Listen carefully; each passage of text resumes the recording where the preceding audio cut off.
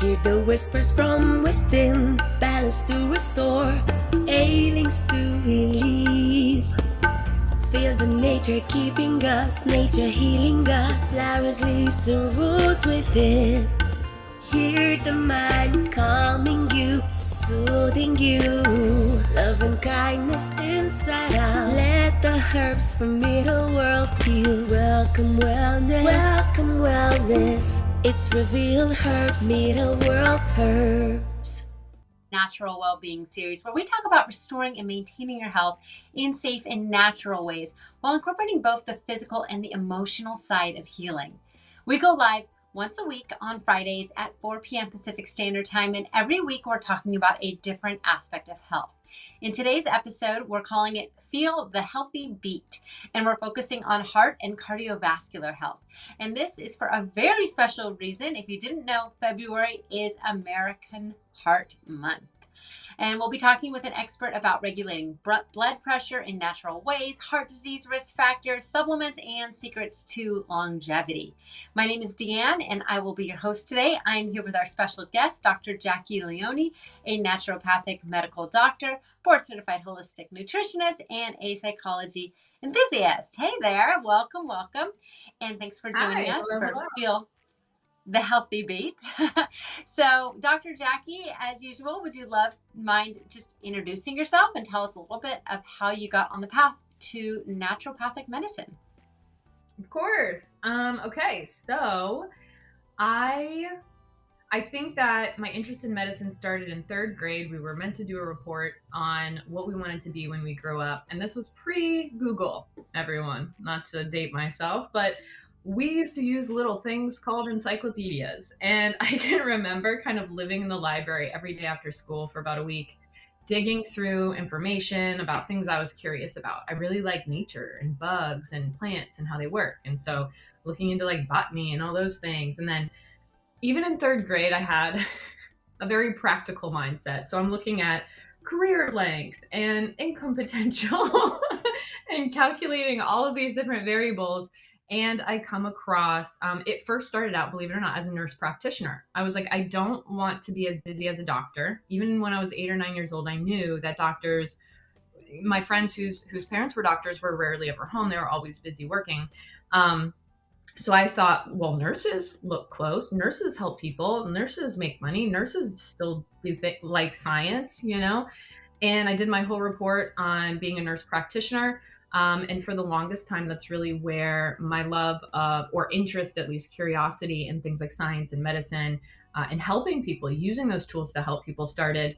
And then fast forward into college about 10 years later, and I looked into the nursing program at UCF, which is my alma mater, University of Central Florida. Ooh, go Knights. And it just didn't get me excited. You know, and so there was a lull in my life, and I was like, I need to help people. How can I help people? And then that's when I got the job at the Natural Healing Center. And if you've ever watched previous episodes, you know that really kick-started the whole journey. So I think the seed was planted really young. I really just wanted to help people with science and support them. I had, people when I was younger pass away, and learning that those things are preventative. My grandfather had heart disease when I was in my teens and things like that, which is close to today's topic. So I guess some people are just born innately at least curious about what they're going to be great at. And that is, I think, because I've given a lot of details week after week of the older you get journey, but that's just a little snippet of me when I was younger and kind of what really started the stir, planted the seed of medicine. So there you go. That's so cool. You knew from a young age, and then I love it. Like what you're doing now, like totally fits as opposed to your original plan. But I love that. Mm-hmm. So cool. All right. Well, hello, Eva. Hi, Anne. Good to see you guys. Anyone else that's watching, feel free to comment in the comments, say hello to us. And Eva says, Dr. Jackie, she loves your hairstyle today. Okay. So you got another vote for that. All right. Well, before we jump into our Q&A, I have 2 really cool supplements to share with you guys. These are from Middle World Herbs. We have the berberine, which is a plant extract with a ton of benefits and also traditionally used for having a happy and healthy heart. And we have berberine HCl40 and berberine with bitter melon and banaba leaf. So we'll be going over those, and be sure to hit the follow button to stay connected if you haven't already. And then a special thanks to everyone who has followed so far. So Dr. Jackie, let's start with the big problem of heart disease in America and in the world. Has it always been like that? It hasn't always been like that. And historically, heart disease with modern things like modern lifestyle conveniences, modern food conveniences, processed foods, these all have added to the heart disease epidemic. And not only that, but the population's getting greater and the conveniences of that bigger population. It's just, is it being diagnosed more often because it's a greater group, because we're bigger, we have, in numbers, or is it something else? And so we've been really studying, looking at, is it just ratios or is it cause and effect, like diet, lifestyle, and things like that. And so it hasn't always been a problem, but it is definitely a problem now. I mean, somebody dies, 2 people die a minute, usually about every 30 to 40 seconds of heart disease related issues that could be prevented. We spend upwards of $300 or $400 billion, with a B, dollars in our country alone on heart disease for people who are struggling with that. It's actually the leading cause of death in our country for both men, women, and just anyone over 20 is at risk, really. So we're going to get more into that throughout tonight, but it is a big epidemic. It's a problem.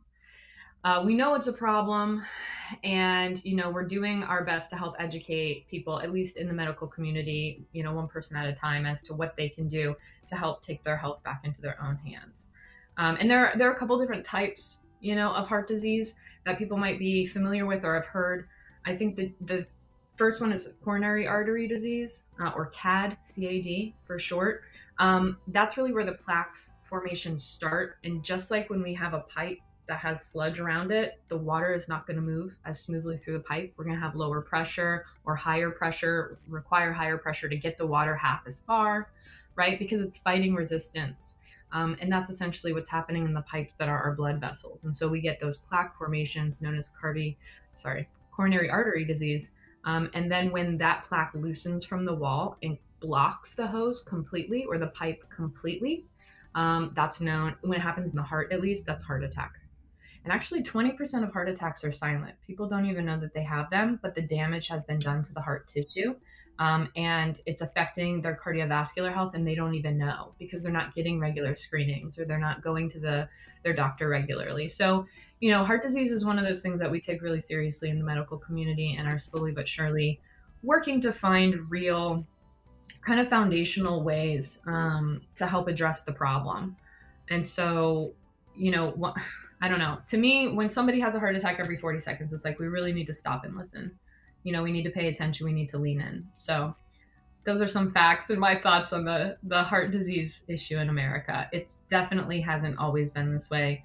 It's developed over time, and it's pretty bad at this point. Yeah, really bad.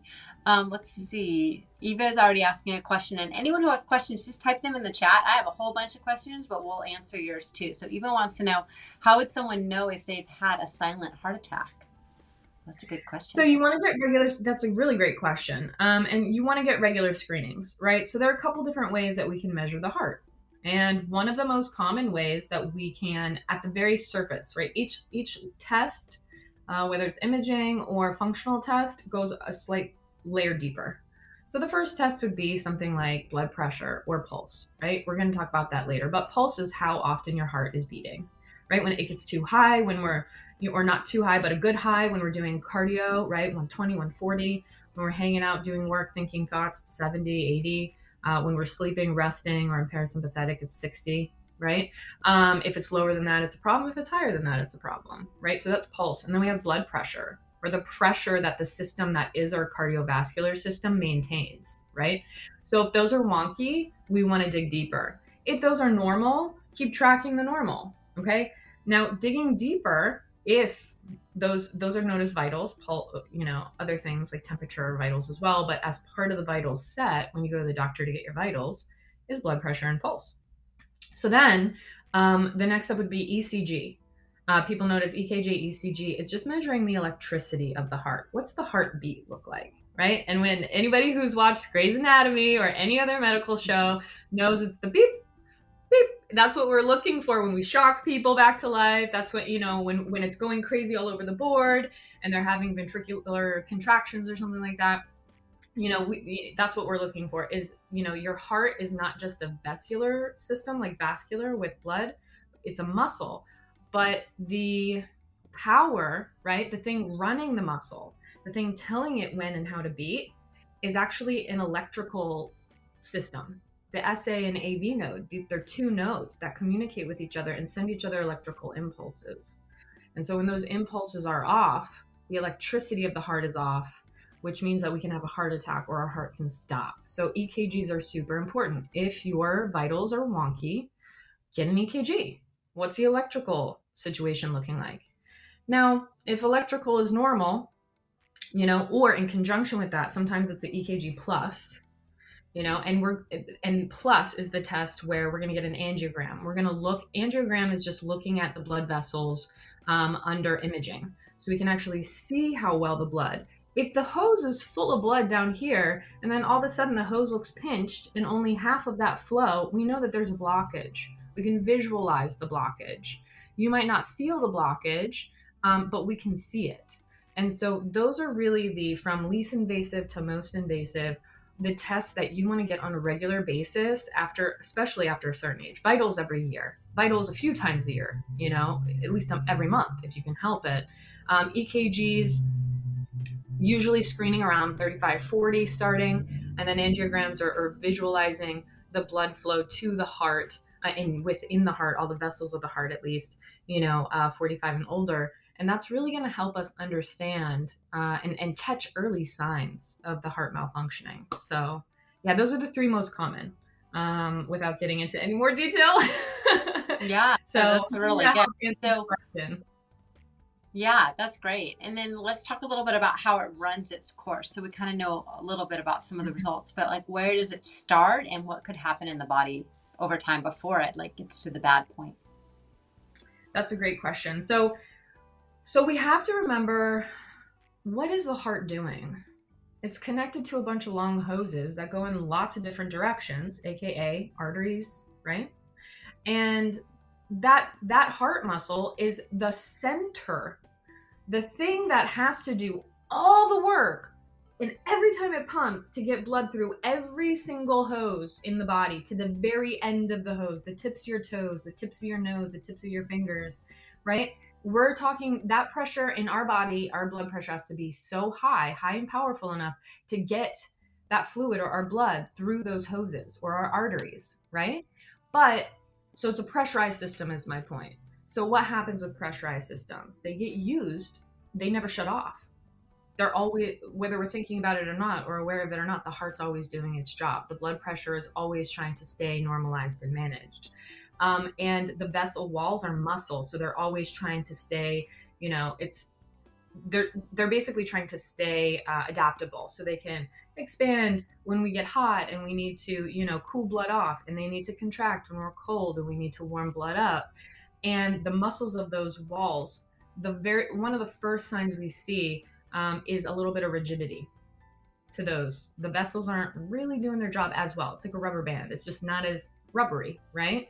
So instead of being able to go from here to here and back again, it's maybe losing its band, its adaptability range, essentially.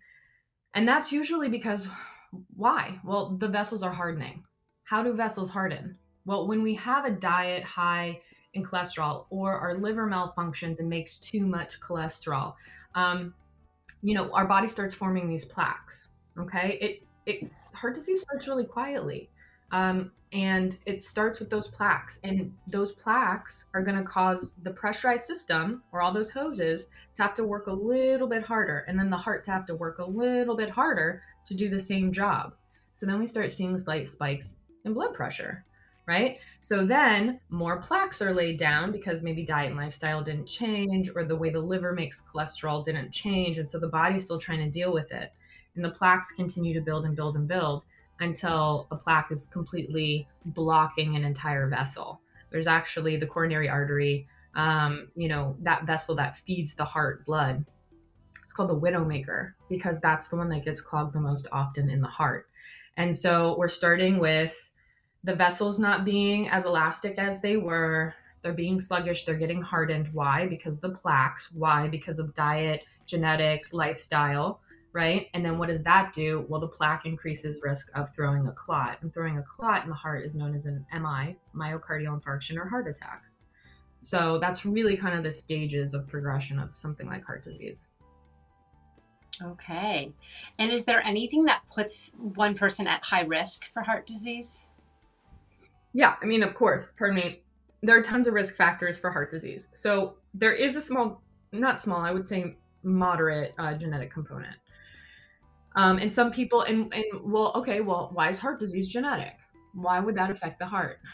It's because, again, the heart disease issue, you guys, is a consequence. It's the outcome, right? The cake is the outcome of a bunch of ingredients under heat made this thing we can eat, right? So we have to think back into steps. So if heart disease is the outcome, what if we go back a step and then we go back another step and we go back another step? Well, what's happening? Where does it start? What's really causing it? We see LDL. Well, what's responsible for LDL processing, making it, breaking it down? Is the liver. We can definitely have genetic issues with our liver. Some people have a high tolerance for alcohol. Some people have low tolerance. Some people can't have certain medications. Their liver just can't break it down. They get an allergic reaction to certain drugs, right? So the way the liver functions inherently has a big proponent is genetic, for sure. So we have to honor and respect that first and foremost. Now, if we're working with great genetics, or I shouldn't, put a qualifier of great or not great, you still have great genetics, even if your liver is a little off. But my point is if your genetics are not having issues, right, then we're looking at lifestyle. We're looking at, is the diet high in LDL, or that low density lipoprotein, or the bad cholesterol, which we'll talk about in a little bit. Are we not exercising and moving? Do we smoke cigarettes? Do we drink alcohol? Do we have diabetes? We have to consider all of those other things that we know are affecting our vascular system, our cardiovascular system, right? So when we look at risk factors, if you have high blood pressure, if you have diabetes, if you have high cholesterol, if you smoke, if you're obese, right? These are all comorbidities or symptoms or signs that you can have that are putting you at greater risk for heart disease. But what causes obesity, everyone? What causes high blood pressure, everyone? Causes high cholesterol, everyone? We kind of all know, right? In unison, diet and lifestyle, for the most part. Yeah. And so when we can really focus on that, that's a risk factor in and of itself. What are you choosing every day for yourself in terms of diet and lifestyle?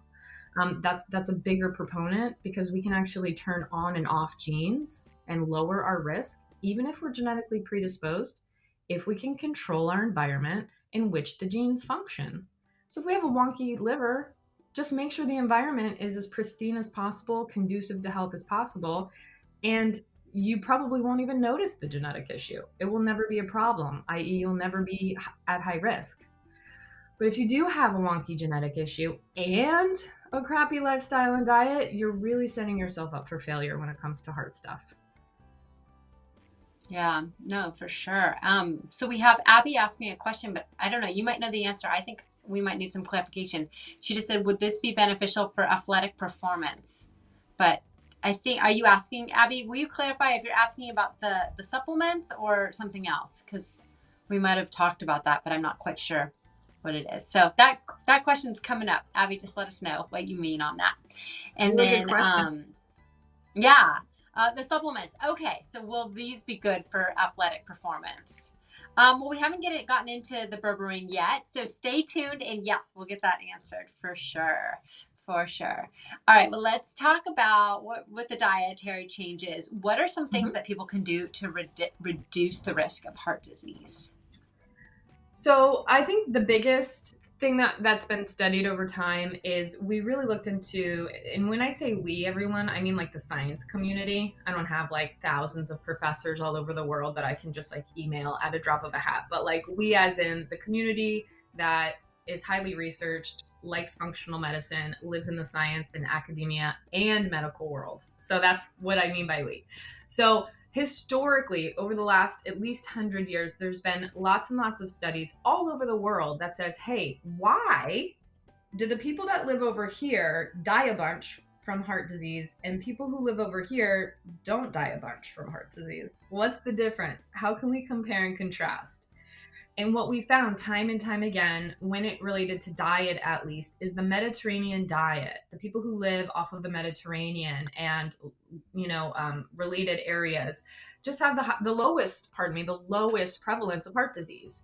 And it's been shown a lot to have to do with the way that they eat. So people who eat the Mediterranean diet are about 30 to 35% less likely to put themselves at risk for heart disease, which 1 in 3 chance of lowering, to me, that's like a no-brainer.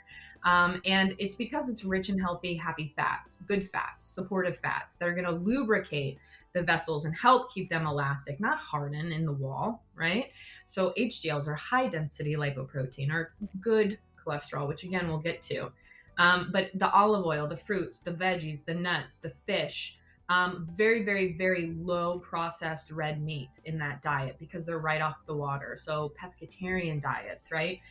Moderate in amounts of dairy. So they're very low dairy. Hand making artisan breads and pre-sprouted breads naturally, versus highly bleached and processed breads. And then wine, because wine has resveratrol, which is an antioxidant and been shown to help with heart protection. And so all the variables considered, the Mediterranean diet or something similar to it is going to be ideal in terms of a diet that's going to support healthy heart function. Nice. And the good news is it's some of the best food. So it's like, yes, if you have to be on a lifestyle plan, it's the best. So let's talk about lifestyle. Anything we can do with lifestyle? I know you talked about smoking and drinking. Anything we can do to reduce the risk of heart disease with lifestyle? So of course, and that's a great question. So when it comes to lifestyle, I think one of the biggest lifestyle things is going to be exercise. And a lot of people are like, oh, I'm so tired after a long day. The last thing I want to do is move my body. And I totally get it. I've been there. I have been you multiple times. But I will say, after the initial small hump of getting myself going 2-3 times, that 4th time, it's like my body craves it because I think our bodies naturally know that movement is good for us. It's helping us. It's getting blood to where blood may have pooled or become stagnant, different organs, different muscles. When we don't move around, we don't have a heart in our leg, right, to move the blood around. And if things get stagnant, we get sore, we get achy. Our ligaments and tendons get tight and sinewy instead of flexible and malleable. And so by moving the body, by getting that blood flow there, by exercising those joints, we're really helping the heart out. We're supporting the heart. We're being the heart in the legs and in the arms and, in other places of the body. So the heart doesn't have to work as hard. We're helping it out. We're being its B team, right? It's supportive. So it's like, it's the main star and we're the support cast, but that's what exercise does. Not only that, but it's actually helping the aerobic exercise specifically can actually help raise good cholesterol and lower hypertension, basically your blood pressure, normalize your blood pressure. It releases endorphins. It helps with pain management. It's the greatest antidepressant drug, anti-anxiety drug you can do for yourself is to exercise and to move your body. So just 150 to 180 minutes a week, right? Which when we look at it is 2.5 to 3 hours over 7 days. I bet people scroll that much on social media in a day, right? So that's what you need in a week. Studies show to help prevent and or lower your risk factor for cardiovascular disease. Exercise. So outside of exercise, I did mention smoking. A lot of people are like, well, why? Why smoking? That's a lung thing. That's not a heart thing. What oxygenizes the blood, guys? What brings oxygen to the blood that the heart pumps? It's the lungs, right? So we're damaging the lining of the arteries and where they derive oxygen when we smoke cigarettes, right? So we really want to avoid smoking or diminish smoking as much as possible to help protect the heart. So between the two, exercise and kicking the habit of smoking, right there alone, you're increasing, your potential to prevent heart disease by 20 to 30%. So plus the Mediterranean diet is another 30%. So now we're like 60% less likely to develop heart disease by just doing those three things. Nice. Yeah, it's so important. My husband and I have a friend who we work with who actually had a widowmaker heart attack and died. Wow. And he's like probably mid 40s, but I know he smoked, was overweight, but not like hugely obese, but enough. And then I think he drank a lot too, but probably wasn't exercising at all, but left behind a little like 3-year-old child. So it's like it really hits home. Like it's a real thing. And I'm sure if he knew that was his fate, he would have changed his life around, but it's like almost like it's too late. And then something so drastic happens. So I'm so glad you're addressing this topic. Glad. Thank you. That's what I mean by the silent but deadly, it catches up to you, and it's not specific to age. It's blind to age. I've seen 20-year-old pro athletes drop dead, unfortunately, from a heart attack, right? 45-year-old quasi-healthy people. And that you brought up a good point with, the live example, you've lived it. Alcohol, right? Well, what makes cholesterol? What breaks it down? The liver. What does alcohol do? Mess up the liver. So you obviously don't want to drink as much either. And then when it comes to obesity, when our body stores fat, we have to make more blood vessels. What do you think keeps that fat alive and that new skin alive that has to house the fat? It's very vascular. Our body makes its new arteries, capillaries, veins, all that stuff with the more weight we put on. So the more hoses that we're making, the harder the heart has to work, right? The less hoses, the more focused the work, AKA the heart works less because there's less fat there to sustain. There's less body mass there to sustain. So for every 10 to 15 pounds overweight we have to think of the network of vessels that the heart has to actually sustain, right? And so, when people are like, well, why obesity? I don't understand what that has to do with the heart. The bigger we are, the more pressurized the system becomes, the harder the heart has to work. What do you think? The heart is about the size of our fist. Do you think an organ the size of our fist can, maintain something 150 pounds or 300 pounds easier, right? It's going to have to work faster and harder for the 300 pounds versus the 150 pounds. So him even just being 20 or 30 pounds overweight, him smoking, him drinking, all of these things, maybe he had a genetic factor that we're not aware of, maybe it was familial as well. So unfortunately, it just sounds like the perfect storm, and I'm really sorry for your loss. Yeah, it was over a year ago, but yeah, it was really shocking for sure. We've had some good questions come in, so I'll get to them. One person who I just missed their name, went up a little bit. I think it was Jan, was saying she struggles to digest when it's like a capsule, even if it's a veggie capsule. So Eva had a good suggestion of how she could take it, but berberine being very bitter, it's not something that's so easy that you can just like open it and just drink it. But if you have any suggestions, let us know. I was going to say for you, maybe I sometimes will open them and pop them in a smoothie, but my smoothies are like frozen banana, and then I do like a chocolate protein powder, and then peanut butter. Like you really can't taste anything you put in it. Like it masks it so much. So that might be an option. Yeah. Like a really good smoothie and throw some, the bitter taste will be masked. And sometimes I'll throw some dates in there. Like you won't taste it. But if you have any other suggestions. No, I was actually going to say that. I think the most common way is to open the capsule up and toss it in a smoothie or a juice. I personally, studies are mixed, everyone. You're going to read studies that are pro this and con that, whatever. For me, in my body, when I'm taking something like a quercetin or like a berberine that's super powerful and I want it to do its job, our body can only absorb so many nutrients at one time, and it's gonna prioritize nutrition. If we're deficient in something, our body's gonna focus on, let's say, a smoothie. It's gonna work first to absorb the water soluble, easier to absorb, more deficient nutrients because it needs it more. It's like, yeah, it's here. The nutrients that maybe we're not deficient in, or we don't need as much that day, or there's a ton in, let's say, when you make the nice cream smoothies with all the frozen bananas, it's a lot of potassium, right? So maybe our body doesn't absorb everything that's in what we ate. Some will get through and, excreted. And so for me, I don't take a multivitamin really for that reason. And I don't tend to take supplements or eat foods or smoothies that have more than 5 to 6 things in them, because I really want to give my body and digestive tract the ability to absorb everything independently as best as possible. But that's just a me thing. If you love, like a salad with 15 toppings, fantastic. If you love a smoothie with 15 things, fantastic. You do you.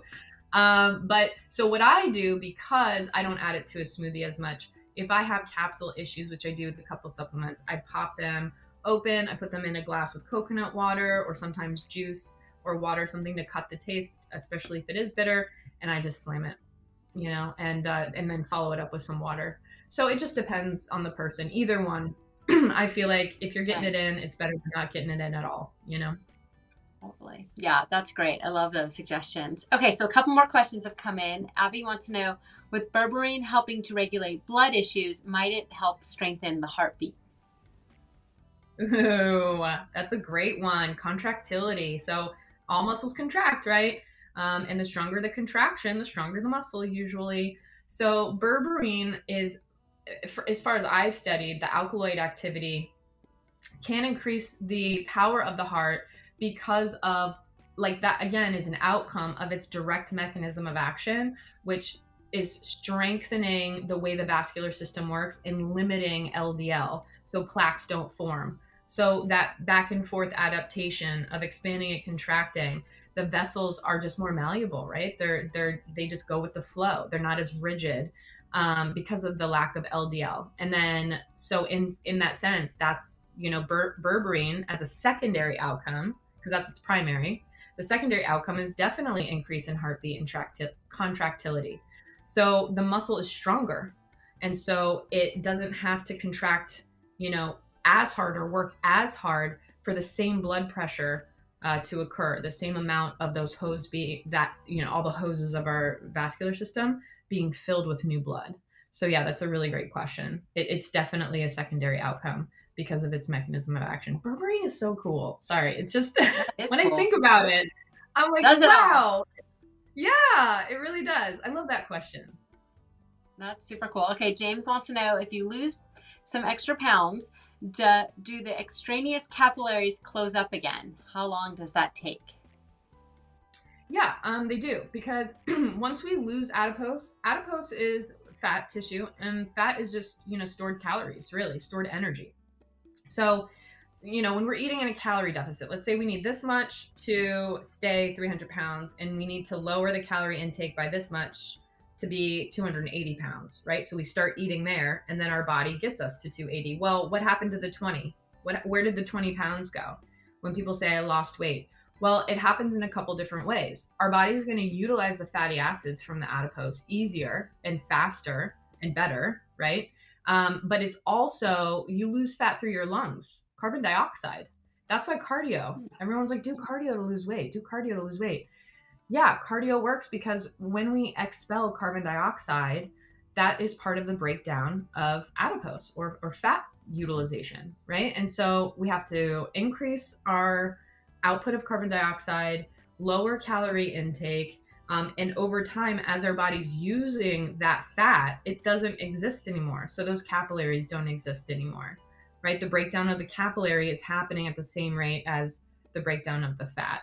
And so the vascular system that is feeding the fat leaves when the fat leaves, essentially. Okay. Yeah, that's so interesting. I had no idea your lungs were basically expelling fat. That's really cool. Mm-hmm. So when you're on that hard jog, you're like, this is good. Expel that fat. Yeah, it really is great. Okay, Jan has another question for us. I'm just reading it now. It says, I'm 63 years old, stress eater. I'm about 30 to 40 pounds overweight. Can you suggest something that will give me energy and help me stop eating to the point of being uncomfortably full? Yeah. And so I was actually just having this conversation today, just talking about when people reach out to me to want to create like a care dynamic, me to be their physician or their nutritional coach or consultant or whatever.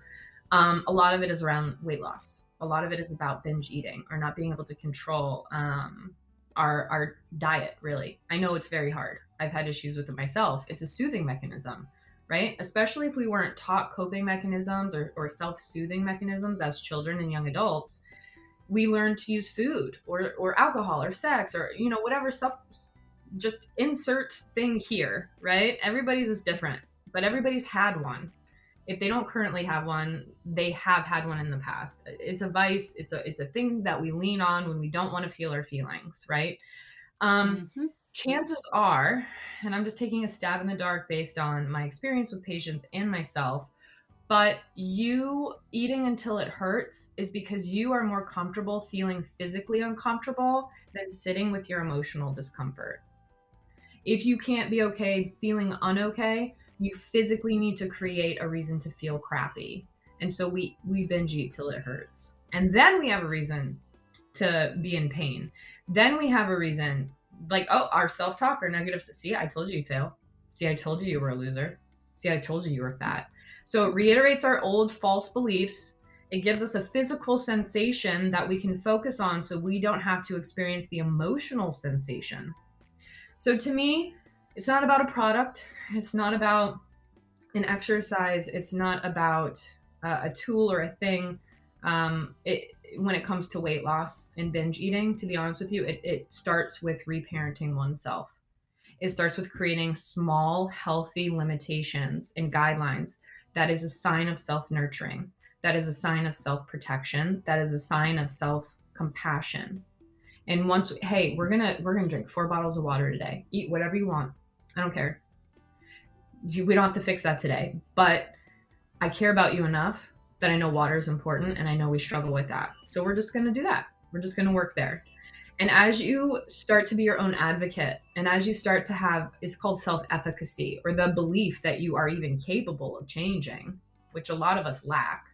Once we can start there with being mindful, how do we feel? Why is this uncomfortable? What's the story I keep attaching?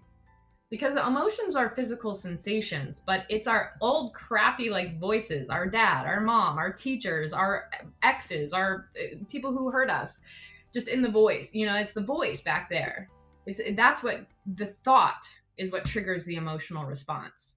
But if we stop thinking, Jane, I believe, is who asked. Jane, whatever you're thinking about, whatever you're focusing on that you don't have, that you want, that you have too much of, like stress that you don't want, don't go into your head. Feel your body.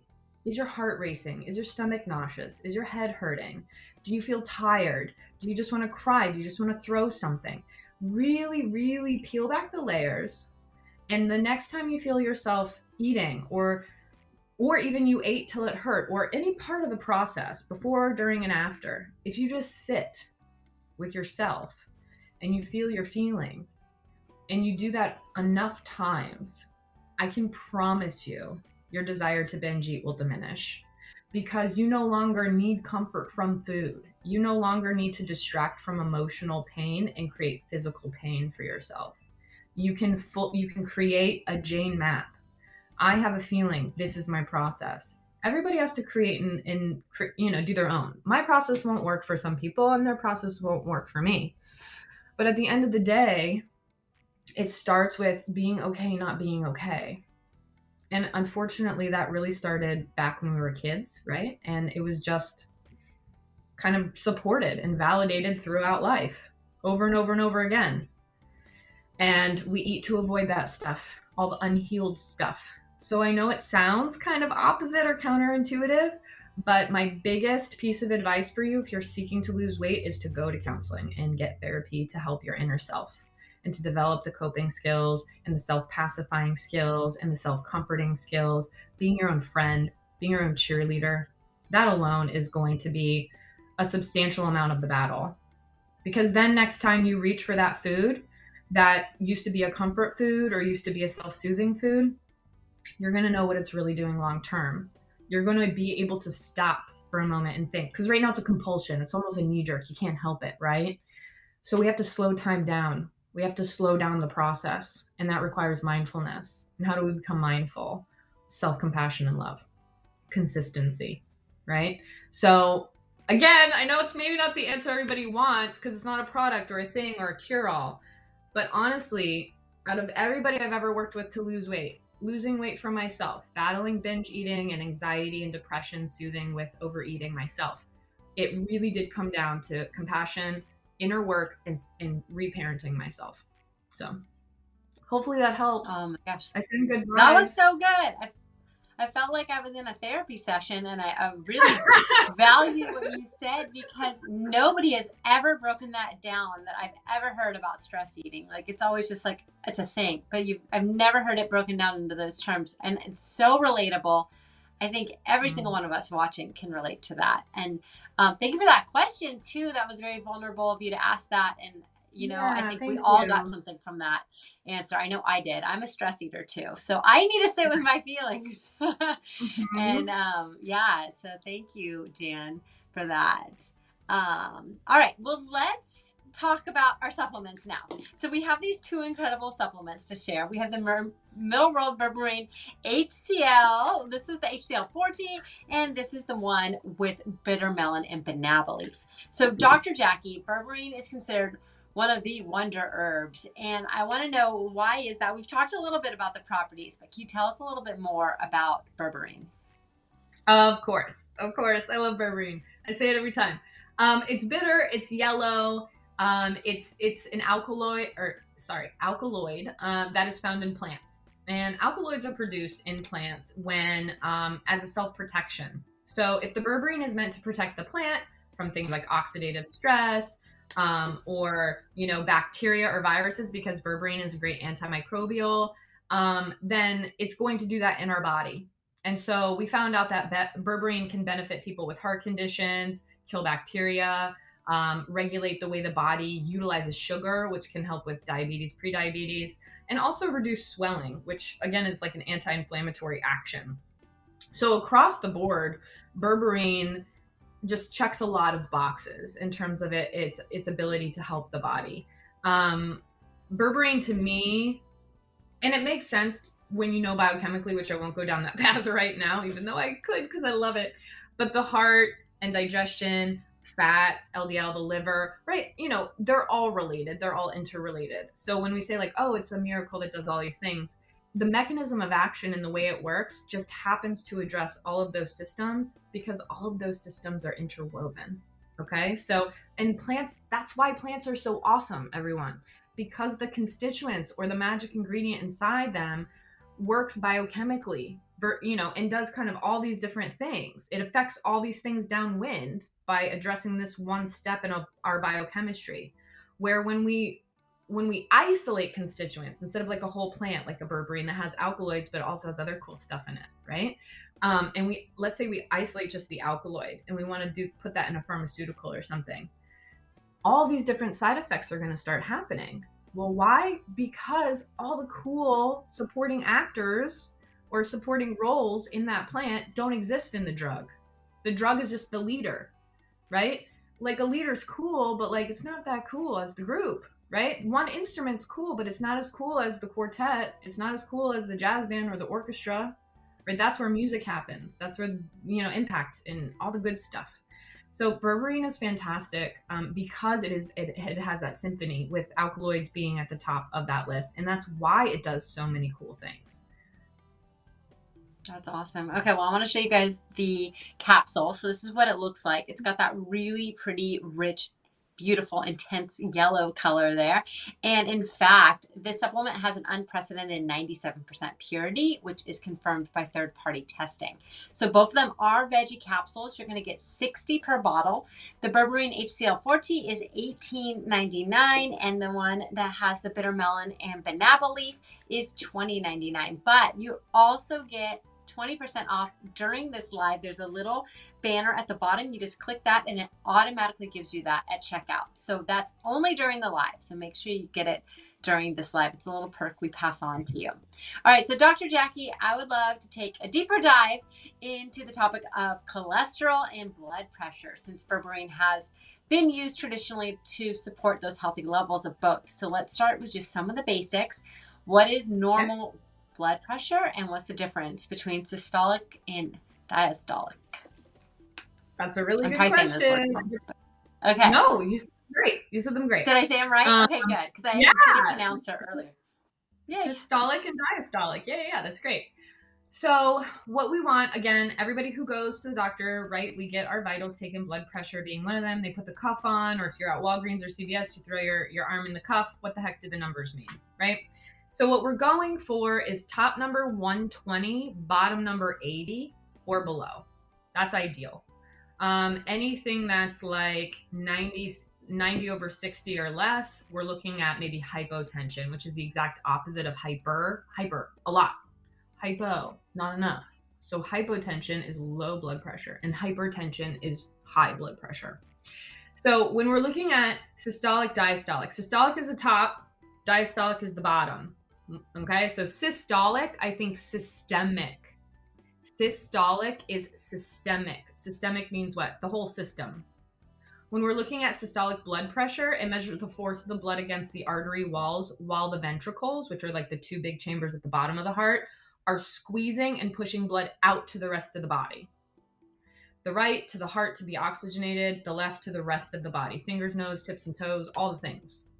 So when the ventricles contract, that systolic pressure, how much pressure does it take to contract those chambers to push blood out to where it needs to go, to fill the hoses?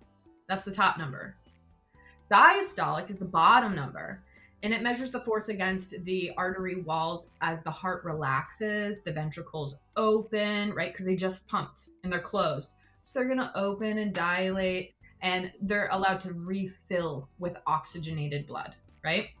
So it's a period of time when your heart relaxes between beats. So we hear like lub dub, lub dub, lub dub. That like the hard dub at the end is like out. That's systole, right? And then the lub is the relax. It's the filling of the heart. So it's lub dub, lub dub. And so systole over diastole. Systole to the system, just a quick review. And diastole is the coronary artery to supply blood to the heart, right? So it's actually feeding the heart, is diastole. So we have a bigger number over a smaller number because we're serving the whole body at the top. We're serving the heart and passively filling on the bottom, right? So it makes sense that it's going to take more pressure to get blood to the tips of your toes from your heart. That's a long way down versus getting blood back to the body or back to the heart, and for the blood supply to feed the actual heart muscle itself, very local right here. So it's going to require less pressure. So it's a smaller number, right? So that's systole and diastole, systolic, diastolic, systole, diastole, however you want to call it. So both numbers are super important. I'm not sure that there's one that's significantly more important than the other, but I will say that studies show there's a greater risk of stroke and heart disease with a higher systolic number, or the bigger number at the top. Because again, that left ventricle is out of 4 chambers of the heart, guys. 1 chamber is responsible for sending blood to the whole system. Again, all the way down to the toes and back, all the way down to the hands and back. That's a long distance to travel. So it's got to be nicely pressurized, right? So, if the higher the number at the top is significantly higher, that means that left ventricle is working really, really hard. And what happens when we work a muscle real hard, guys? It gets bigger, right? If the heart gets bigger, it's called hypertrophy of the heart. The walls of the chamber get so thick that the chamber itself starts to close in, right? So if we have a chamber and this is the size of the muscle wall, that's a lot of good volume inside. But what if the wall were to double in thickness? That's going to close the volume. The heart has to pump faster and harder. And so that bigger systolic or top number is slightly more correlated to things like stroke and cardiovascular disease, heart attack, all that stuff. But it is somewhat marginal. But, if you were to choose, that is the number that I would say would be most impactful. But we're looking for 120 over 80. Elevated, which I call white coat syndrome. We're taught about it in school. People just get nervous in the doctor's office. People don't like to be poked and prodded. People are running late from traffic. People, whatever the reason is. And so we see a lot of people who are like, oh, I'm usually normal.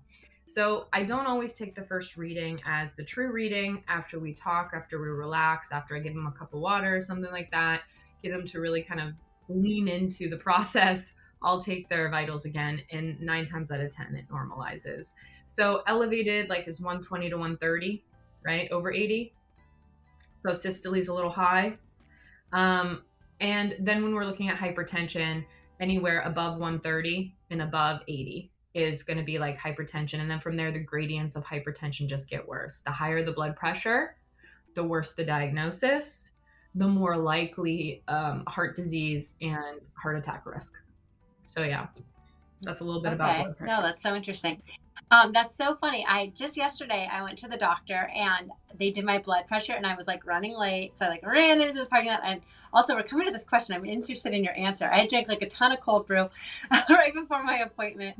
Get in there. And I always, whenever they cuff me, I'm always like in my head about it. I'm like, oh, am I going to have some weird number? And so she did it and it was like 140. And she goes, oh, do you have high blood pressure? And I was like, no, actually I don't. And so then she just had me like stand up and like redid it. And then it was 120 over. So totally what you said of like, don't take the first reading. But yeah, I was like case in point of what you're talking about. And then one other time as a news reporter, I was doing a story about strokes and I was like doing the cuff not live, it was recorded.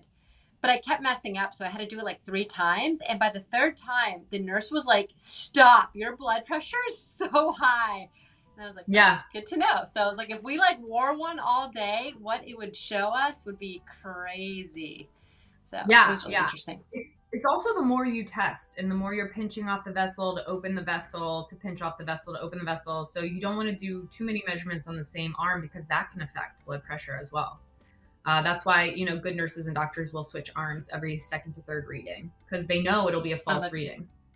Yeah. Also, people who have shoulder injuries or who have neck injuries, discs blown, fusion of discs. Think about it. Our biggest vessels come down our neck, down our arm, and we're reading the blood pressure from this vessel. So if this vessel upwind is a little pinched, prodded, poked, damaged from trauma, pain, issues, this reading on the left will be very different than the right. So it's the average of the two. Okay. So, keep that in mind as well. My mom is like that. She's had a lot of physical damage to her neck and her head, like lots of blows to the head.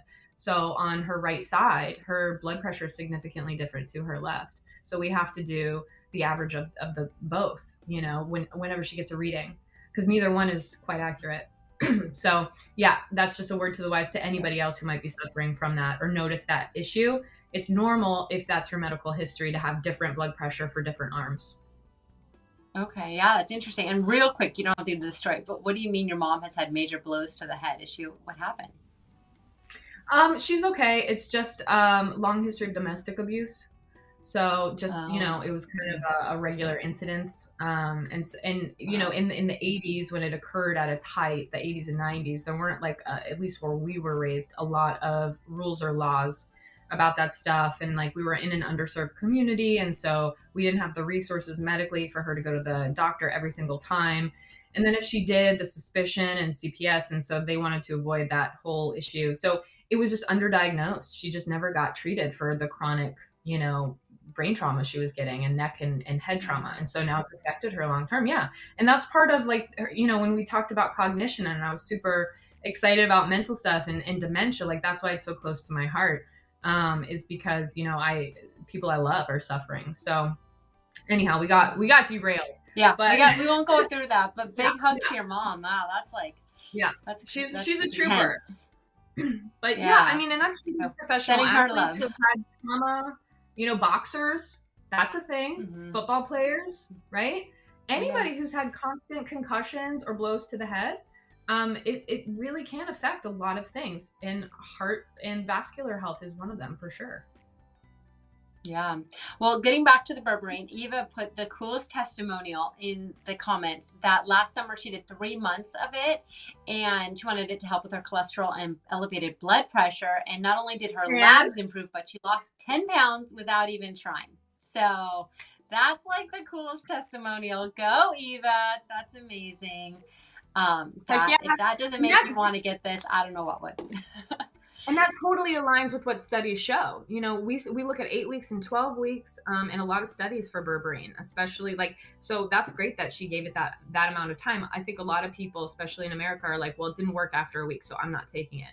But studies, especially with herbs, and Eva's a testament, it takes 2 to 3, 4 months before we notice objective feedback. But that is the sweet spot. 8 to 12 weeks is where we notice a significant lowering of LDL, or the bad cholesterol, that has been known to cause plaques and add to heart disease. So that's awesome, Eva. Heck yeah. Yay. I know. That's so awesome. Okay. Well, we only have like 5 to 10 minutes left. So let's kind of go through a power round of questions. Yeah, let's do it. And in case we don't get too much time, I know this is a popular question. It's how does someone choose whether they want to get the berberine HCl 40 or the one that's this one, or the one that has the bitter melon and banaba leaf? Okay, that's a great question. So if you have heart issues, if you have hypertension, if you have high cholesterol, if you are always getting infections, right? That's a sign that berberine could be helpful for you. Now, if you have all of that and you have diabetes, pre-diabetes or diabetes type 2, that's when that bitter melon is going to come in and potentiate, aka make berberine work better. So if it's on the heart side of things, heart, weight, GI stuff, that's berberine alone. If it's all that stuff or some of that stuff plus the blood sugar issues, plus the blood sugar management, for me personally and professionally, that's how I would kind of define, if I was at the fork in the road, that's how I decide. Okay, awesome. What are the 3 things you want people to like leave this show with? If they have to leave with 3 things. I know we've talked about so much. Hard. I'm so ready for the quick fire 10 questions. I'm trying to get to that. I'm moving through. No, I know. I'm just so excited about it. Because I was like, ooh, this is a cool idea. Okay, 3 things. Screening, Mediterranean diet or as close to it as possible, and just move your body, guys. All right. Okay, let's see if I can get to our top 10 things. Hold on, I have to scroll my thing. Oh, I got there. Okay, here we go. So this is for you, Dr. Jackie, but also everyone watching. Just put true or false in the comments as we go. Okay, so I'll ask a question and you just type in true or false, and then she'll tell us the answer. Okay, number 1. We did that one already. High blood pressure is 140/90, so we can skip that one. We already know that. Okay, but number 2. Oh, it's okay. False. Well, maybe I'm wrong. 130. Yeah, 130 over like in the 80s is where hypertension type 1, hypertension type 2, 140/90. Mm-hmm. Oh, okay, perfect. Okay, so I kind of screwed that one up. Okay, number 2. Yeah. The signs of high blood pressure are obvious. True or false? So everyone put your answer in the chat. Yeah, that's what I was going to say. False. Okay, why? Yeah. It's silent but deadly. High blood pressure, people can think that they're just anxious. People can think that they had too much coffee. It's kind of the sniper, you know?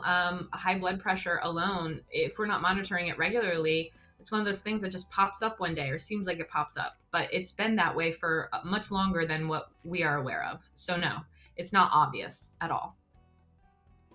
Okay, awesome. I'm just scrolling back through people's questions, seeing if I missed anything because I had it. All right, cool. You guys are answering. Nice. Okay, number 3. Heart attacks don't happen to people who are active. True or false? Type it in, guys. Type it in. Everyone's going with false. Yes, it is false. The cause of sudden cardiac arrest, which happens all the time to very fit people, that is the arrhythmia, or when the heart electricity is off. Remember how I said EKGs measure electricity? So it's a different reason sometimes why active people have heart attacks, but heart attacks do happen in active people. Okay. Jan wants to know, how long does it take to feel the effects of berberine? Well, to feel the effects are subjective. That means you might take 2 weeks, somebody else might take 2 months. But objectively, where we see labs change and the liver function change is around 8 weeks when it starts peaking between week 12 to 20. So how good you feel associated to that could be sooner, could be later. It's biodiversity, depends on the person. Okay, awesome. All right, number 4, drinking coffee can raise my blood pressure. So I'm in the vote of true, but I might be wrong on that. So what's the answer there? The answer is absolutely true. Absolutely true. Okay. Are you kidding me? Take your blood pressure in the morning and then have a cup of coffee and take it again.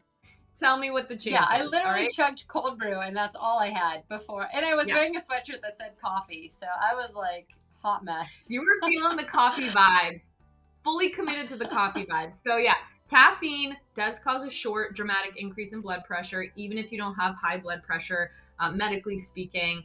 That's why we can get jittery. That's why we can create more anxiety. That's why we can have palpitations with too much caffeine. To be honest with you, the cause or mechanism of action, there's a couple different theories out there, but the blood pressure response to caffeine can differ person to person as well, depending on how sensitive you are. Somebody who doesn't have a lot, half a cup could do what 3 cups would take in somebody who has coffee daily. So it's also a tolerance issue. But yes, short answer, true. Does increase it. All right. That's a good one. All right, number 5. Signs of a heart attack are sudden and intense. True or false? All false. Right, people answer that. I'm going to go false. Yep. I'm just going fast because of time. But no, actually, you got to go fast. Yeah. Don't even wait. Just go. Well, 1 in 5 heart attacks are what are called silent heart attacks. The people don't even know. Sometimes it can happen in their sleep. Sometimes they think it's a panic attack, and then it resolves. People are just not even aware. So the damage is done to the heart. The damage is done to the arteries. There could be small amounts of tissue death. There could be small amounts of blockage, that got worse, but they're not aware. I had a friend of the family. She's like a mother to me, who she was having like a little bit of chest pain, and she had an 88% blockage in her coronary artery, and they had to stint her immediately. Super healthy woman, but genetically her cholesterol issues. Anyhow, my point being is she just had a little bit of chest pain because she couldn't go up the stairs as easy. So that's not screaming. That's not my left arm is numb. That's not I need to fall over and die, right? That is just like, oh, I'm a little winded and my chest is a little tight. Maybe I should go to the doctor. So no, definitely not. That really be very keenly aware and get those screenings. That's why screenings are so important. Yes. Okay, so don't need to worry about blood pressure if I'm young. True or false? False. Even if you're a young adult, you're not too young to be affected by high blood pressure. Almost half of young adults over the age of 20 have elevated or high blood pressure. So even if they appear totally healthy. And there's nothing I can do if it runs in my family. True or false? False. Lots of things you could do. Yeah, we talked about it, right? So genetics are like switches. They can be turned on, they can be turned off, flipped on, flipped off. And it all has to do with the environment. Create a really awesome environment for the gene to function. It's going to function better. It's going to help you out more. So there's definitely lots of things we can do. All right, 3 more. Fire round. Stroke is something that happens to my heart. True or false? False. A stroke. So anytime a plaque in an artery gets thrown and blocks something, the name changes based on where it's at. In the brain, it's a stroke. In the heart, it's an MI, myocardial infarction or heart attack. In the lungs, it's a pulmonary embolism. In your arm and your leg, it's a transischemic attack. Different names for the same thing that's happening. A plaque clogged the hose, right? But where it's located is what gives it its name. And number 9, women are not likely to have a stroke. True or false? False. Stroke has greater effect on women than men. They're just as likely to have them, but we live longer, guys. So if we live longer and we're older, that's when all those effects, the stroke, the heart attack, all that stuff happens. The older you get, the higher risk you have. So if we live longer, we're more likely to get them, and they can cause more permanent damage. It's harder for us to recover from them. So absolutely not. Women are, it's very false. All right. Sorry. Number 10. All right. Number 10.